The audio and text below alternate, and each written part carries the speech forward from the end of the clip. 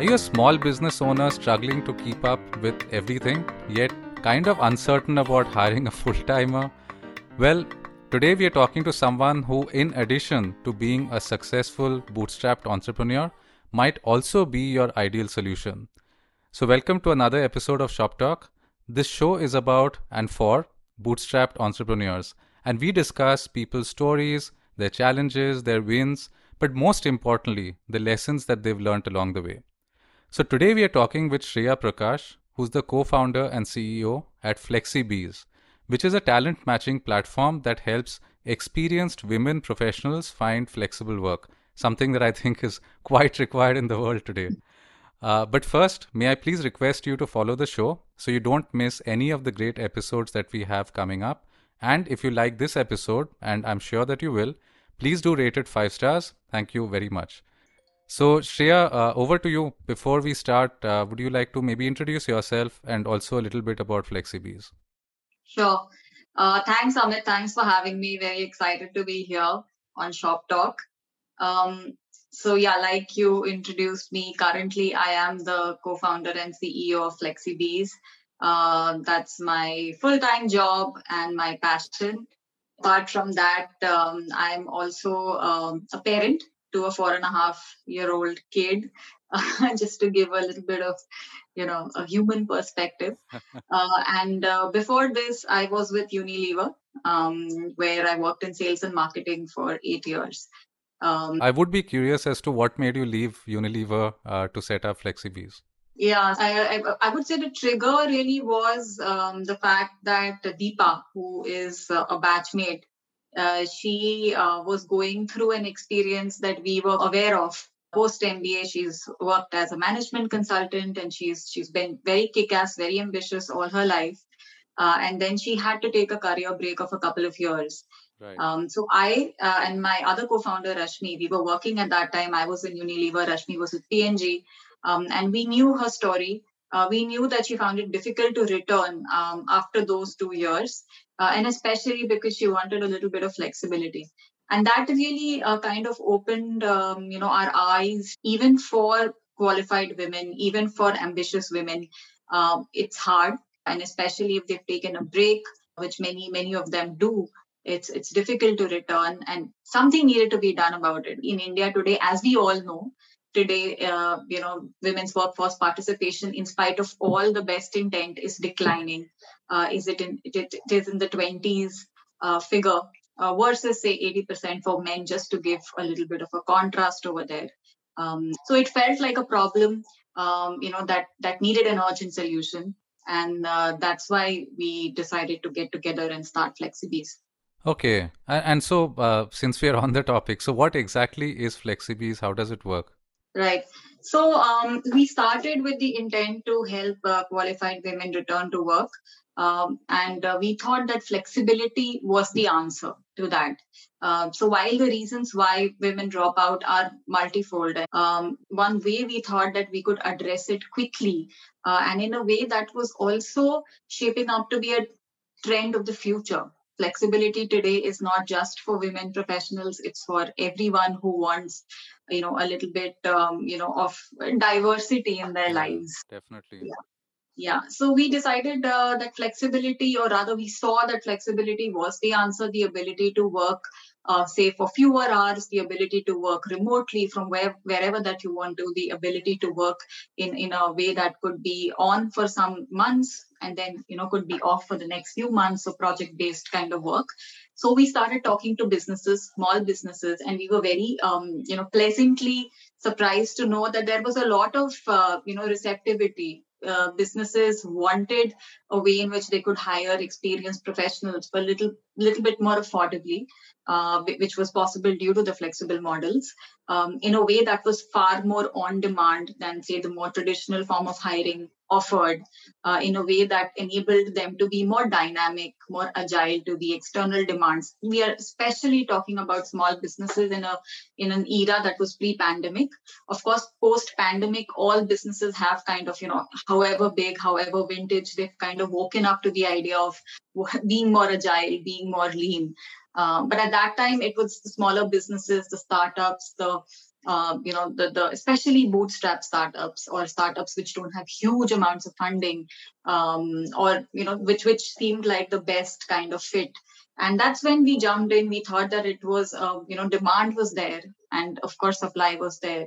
So Flexibees came into being, which is basically a platform that helps businesses hire qualified professionals in a flexible manner, which is part-time, project-based, and remote working. And on the other hand, it helps qualified women professionals return to work via flexible opportunities and on their own terms. Yeah, I mean, this all sounds extremely good because there's also this concept now of a portfolio career, right? You Yeah, do one thing, for 12 hours a day or 8 hours a day or whatever. yeah, You want to do two or three different things because you want to explore different facets of your personality, interests, yeah, and so on. So this gives a really good way to kind of do that. And yeah, interesting story. So about 12 years back, I had launched a startup, which was a travel tech sort of a thing. And at the time it was bootstrapped and I couldn't get funding, etc. So at that time I'd actually hit upon the thought process that maybe there are women who've taken a career break and perhaps I could work with them. So the fact that you've built a solution which is a more structured way for both yeah, parties to interact is fantastic. So that's pretty cool. So, so there's clearly a need, and you're saying that there's a fair amount of validation now. But when you Mhm. first got started, how did that work? I mean, I'm sure this was novel because obviously no pandemic and people were really working from office full time. Yeah. So how did you get your first few customers, or what were the conversations like back then? Yeah, so I think it was very easy for us, relatively speaking, to get customers. Because like you said, I mean, you 12 years ago you had the idea to employ women professionals and in a flexible manner, right? So it was an idea that had its own receptivity. Like I said, people were wanting to, and everybody intuitively got it. Businesses that we spoke to, they got it. So it wasn't difficult for us to find customers at all.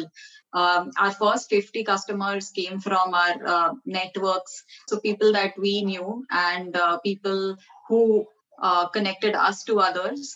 And we reached out to them also. I mean, we put out the word. We actively went and spoke to, folks who were working in the startup ecosystem, and that's how our customers came. So it wasn't difficult to get the demand. What was a journey for us was to be able to find the right offering for them, to find the right model, how to do the matching. So basically, that's been the endeavor at Flexibees over the last few years, is to become better and better at the matching that we do between these two. So there's a demand, there's a supply, but how do we make sure that the interaction works, and we arrived at what we think is the optimal mix.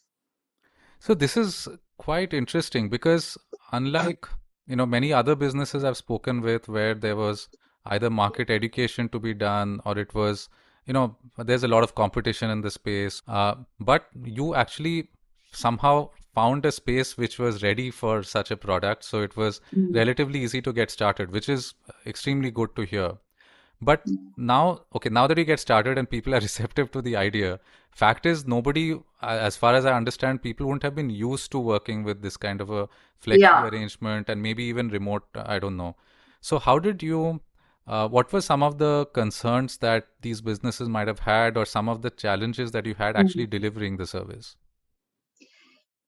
So the challenge is basically for us was to make sure that the person that we are connecting to the business has the right skills to do that job and has the right life stage fitment. Because we are talking about women professionals, women who are returning to work, it becomes very important to understand if they are ready for the job that they are being offered. But the trick is to really match them to the right opportunity, which of course is self-sustaining. It not only works for the business, but it also works for the woman, because it's easy to also come back to work thinking you're going to give it your best, and then you face a few hurdles in the first few weeks, and then you drop out. And Right. that's fatal. It's fatal, because if you've tried to come back and then you've dropped out because you think it's not worked, then it will take a lot more to come back and try a second time. So we wanted to make sure that the very first time itself, we did a good job of finding them the right fit for where their lives were at that point in time. And that's been the biggest sort of breakthrough for us to be able to deliver what it is that businesses need and the women need. I think where we pushed the envelope was while before us there was this idea of the gig economy, which is short projects, gigs that you do, right? We tried to push it into a flexible space, flexible economy. And the difference is immense while it may not seem that way, because only a few and particular jobs can be done in a Yeah, gig way, that's right. but almost any job can be done flexibly. You can be doing a very core job. You can be doing sales, bookkeeping, finance, accounting, HR, which is, a day-to-day operational kind of work, and you could be doing it flexibly. You could be doing it for fewer hours. You could be doing it remotely. And it would be an ongoing role. And that is really what we intended to do, because the idea is to make flexibility the norm. We had to coach our clients a little bit. So for example, we have a best practices that we developed at that time for our clients, which is currently also being used. So we have a proposal in which we put down things like, and how should you treat your, flexible team member? Treat them like an employee. They are just working, for fewer hours maybe and from another location, but there is no difference. The other thing that we do is even to our consultants, the people that we place, we do an induction before they start working, because it's equally important for the women professionals to also understand some of the new ways of working around, remote, for example. If around part time. So, for example, communication becomes so much more important when you are in a remote setting than what it is in a brick and mortar one. So they have to understand that it's easy for a person to think that they are doing the work and it doesn't require them to be constantly in touch.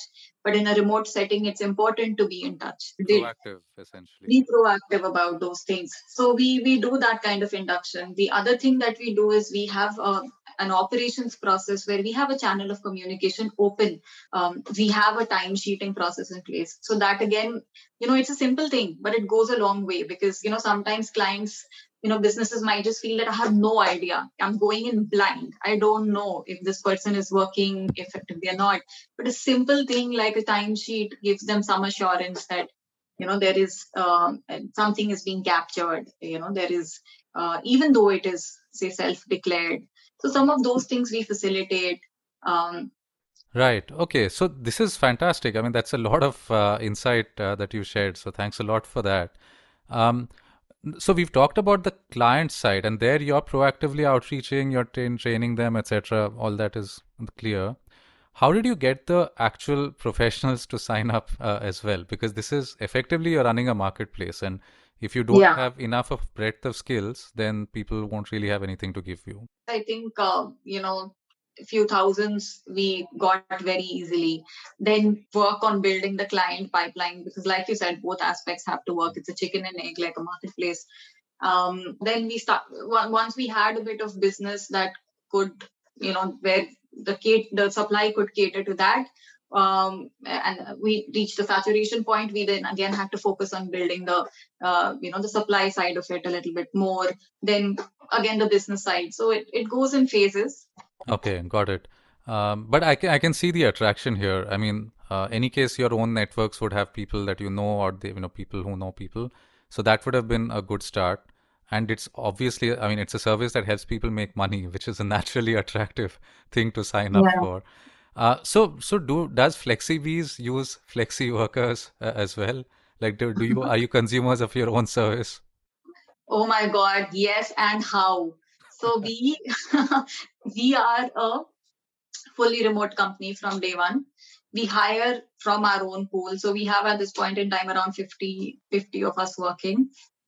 All of us, apart from the three co-founders, have been hired from our pool, our own database. So they're all women. A majority of them are returning professionals, mothers who are coming back to work after a career break. Many of them work part time, some of them work full time, and all of us work remotely from day one. So yes, very much, we are a very flexi oriented company, and it gives us a lot. It gives us the same benefits that we promise Right. to our clients. And additionally, it gives us a highly committed team. So we have very low attrition actually because of this fact that we are giving them, what they most need. They need the flexibility at this point in their lives, and we are able to give them in mindset, in actual hours, in location, all of that. Yeah, actually, it's an amazing thing, right? That everybody in your company is somebody who's experienced the same problem. I mean, Yeah, that never happens. I mean, there are very yeah, few companies where that could possibly happen. So, yeah, so I think that's great. And the fact that you have low attrition, etc., shows that you have. I mean, it's about purpose ultimately. I think people yeah, like working on things that that are meaningful to them. yeah, And if absolutely. everybody's experienced that problem, then well, it's Yeah. meaningful. So that's cool. So tell me something. So it sounds like when you got started, there wasn't. I mean, it felt relatively easy, like you were walking into a vacuum almost, and you were going to fill that. But were there other options for companies, or are you really competing with anyone at all? And if so, how do you differentiate from them? There are big global players who are in the competitive space, like an Upwork. Right. There is competition. I would say, I mean, these are all positive signs. While we call them competition, we can figure out when the time has come for a certain industry and a certain way of working, because it means that the space is heating up. But yes, of course, we have to differentiate. And I think, we actually followed, that process, or rather that way of thinking that Paul Graham, the founder of Y Combinator, speaks about, which is in the initial days, build for success, don't build for scale, and that's what we did. It's not just about connecting to people, which is what, say, a simple marketplace would do. It's about making sure that the people that we are connecting are the right fits, so this engagement sustains. Um, and that's really how we differentiate ourselves, which today is a technology-led process, is how we differentiate, and that is how we want to scale it. So along the way, we figured how to scale it. It was a process first. We standardized that process to a large extent. Then we made it into a technology solution. So yeah, we got the right mix, and then we focused on the scale, and that's our differentiation. Right. Okay, that makes sense. I'm actually a power user of Upwork. I've been using it for 10 or 11 years now since my first startup. And I Mhm. can see how this is different because I would go to Upwork for task-based work, Yeah. something that is very well defined, like audio editing, for example. Right. So we go, I mean, I found my Yeah. editor through Upwork. But if I wanted, like you said, strategy or somebody to do budgeting, let's assume, uh, in a way, maybe I could go to Upwork, but I'd have to frame the work in a very well defined manner, which some of this work isn't. Yeah. And then there's also the question of trust and all of that. Yeah. It enables different kinds of roles, like you said. From us, our biggest verticals are sales, marketing, digital. Some of these which are unheard of in the gig space, and you would be really hard pressed to go find a sales professional, B2B sales professional on Upwork. It'd be difficult to do that.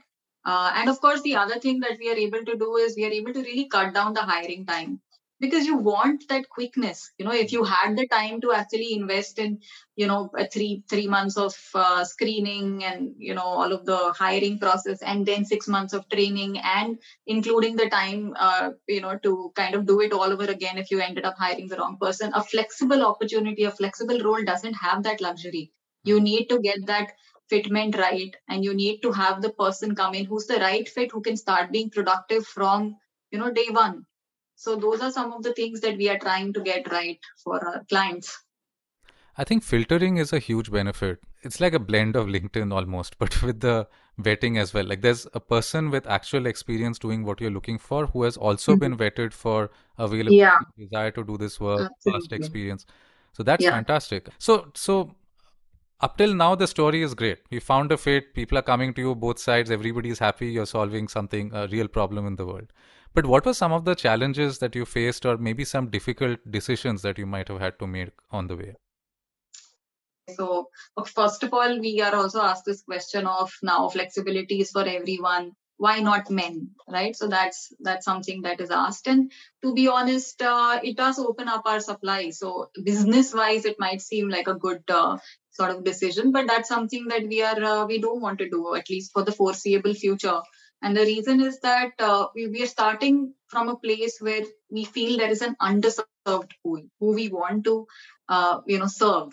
And the day we see that there are, more men who are taking breaks because they have caregiving responsibilities or they have some constraints on their time, and not simply because they want to, sort of moonlight and do multiple, jobs, which is all about choice. But, we are talking to a pool that has constraints. The Right. way that the world is constructed, the way that roles are gendered today, there are women across the world, not just in India, who are having to take steps back in their careers because they are not able to participate in the workforce in the same manner. And we want to serve those, to begin with. So that's a vision, led decision. Okay. I think that's interesting insight as well, which is actually more than insight. I think these kinds of examples are what help other people understand what it means when a business says we have a vision. Because vision can't be, okay, I actually want to do something, but if you come to me with money, I'll do everything else as well. Right, right. It's about what you don't do, right? What you don't do, exactly. So I think that's very well articulated and quite an important point to make. So, so let's talk a little bit about growth, because you've been around now for a few years, and it's obviously doing well, to the extent where you're having to actually cut off things that don't align with what you stand for. So what are some of the tactics maybe that you've used to grow through the years beyond initially, of course, you went with networks, but Right. beyond that? Yeah. So we've had a very interesting journey. So our business model is client led. We charge clients. So that was a very important part to grow and to keep growing. So we, of course, first 50, like I said, came from our networks, which had a lot of outreach to it. So alumni, who is an alumni? Even if Right. I don't know them, write to them saying, I'm an alumni. We are starting this business. Would you want to come and hire from us?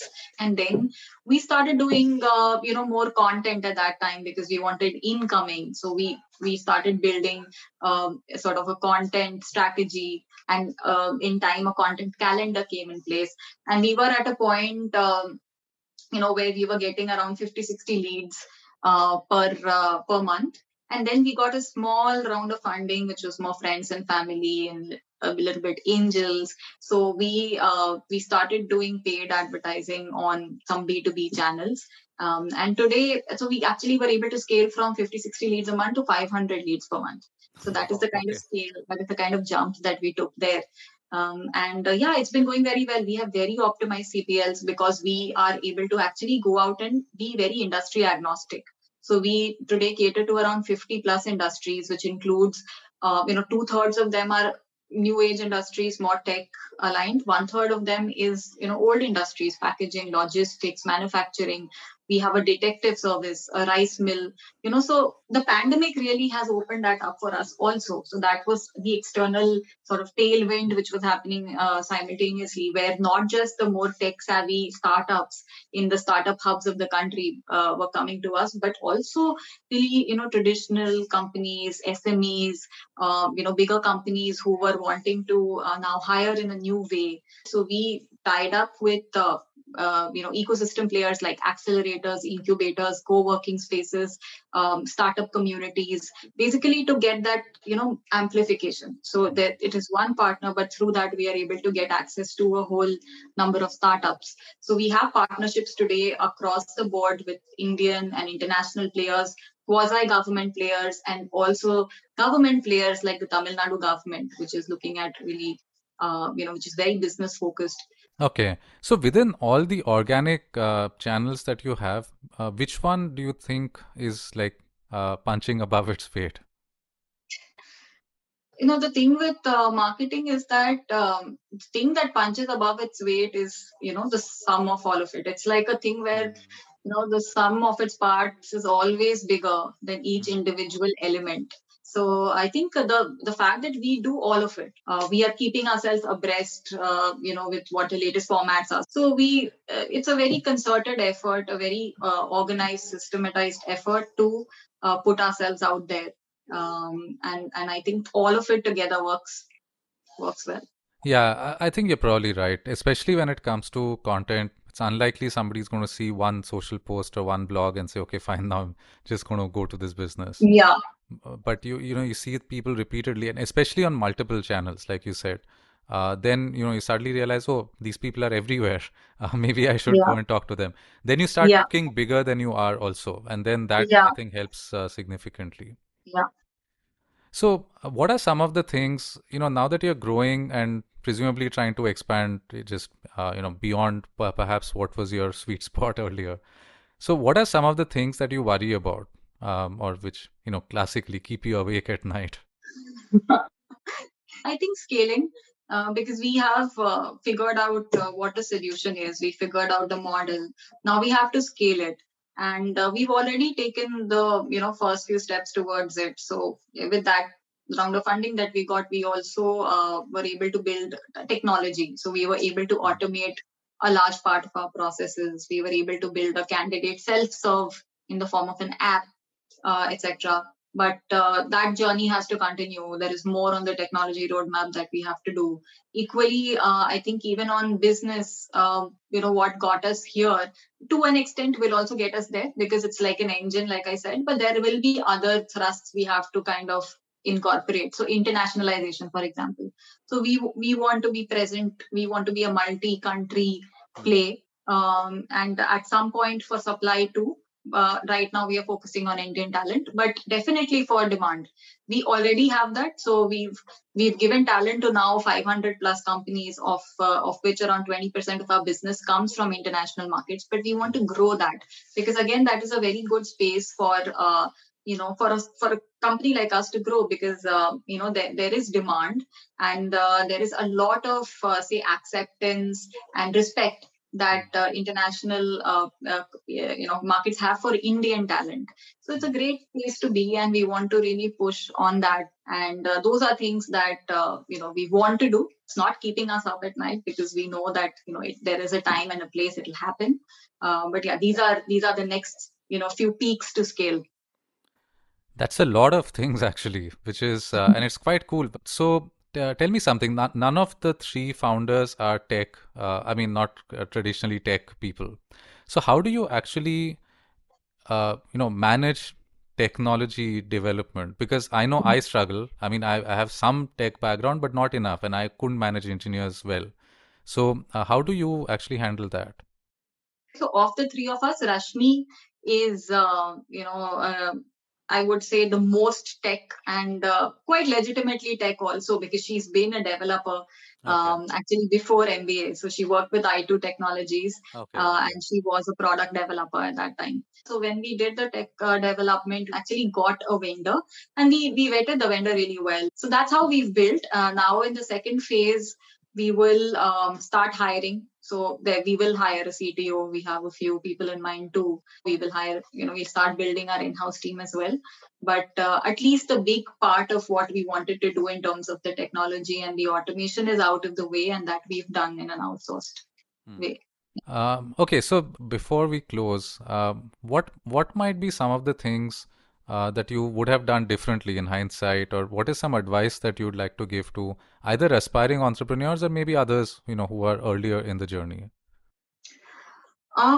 So on the second aspect, which is what advice I would give, I think one thing that we did well was that we read the book, The Lean Startup Approach, I think by Eric Ries, and we really liked it. And it actually worked very well for us because all three of us are from corporate backgrounds. We are not freshers who've just jumped out of engineering and we are now building. We have had training of a few years in corporates, and it might be then so while it gives us a lot, it might also have been an impediment had we tried to use the same ways of working, because in a corporate environment you have to put the process first, you have to build a case, and then when it gets all the necessary approvals and then only you proceed. Whereas here we read the book, it completely disrupted our thinking at that point in time, and we decided to just plunge. So we got our first client when I had put in my notice at Unilever, but I had not fully quit. But we started working, and we learned on the job. We built with real-time market feedback, and I think that's very important, because in a startup scenario, because you're creating something new, there aren't too many precedents. You, by design, in a startup, you're trying to change something that exists. So it's important to get real-time feedback, be it on pricing, be it on the model, be it on whatever the delivery. It's important to actually go there, do it, and learn from it, and then change. And that's something that we've been very good at. We've followed that through. So I think that would be some advice that I would give to entrepreneurs, new ones. And the other one is, of course, get your co-founders right, because you're going to spend a lot of time in the next few years with them. So that's the other one. Yeah, I think the lean startup approach is a really good one. Okay, so thank you so much, Riya. This was a really, really interesting conversation, and I'm happy to hear about so much success so far, and your growth plans sound really cool as well. So I really had a great time chatting with you today, and I'm sure our listeners benefited a lot as well.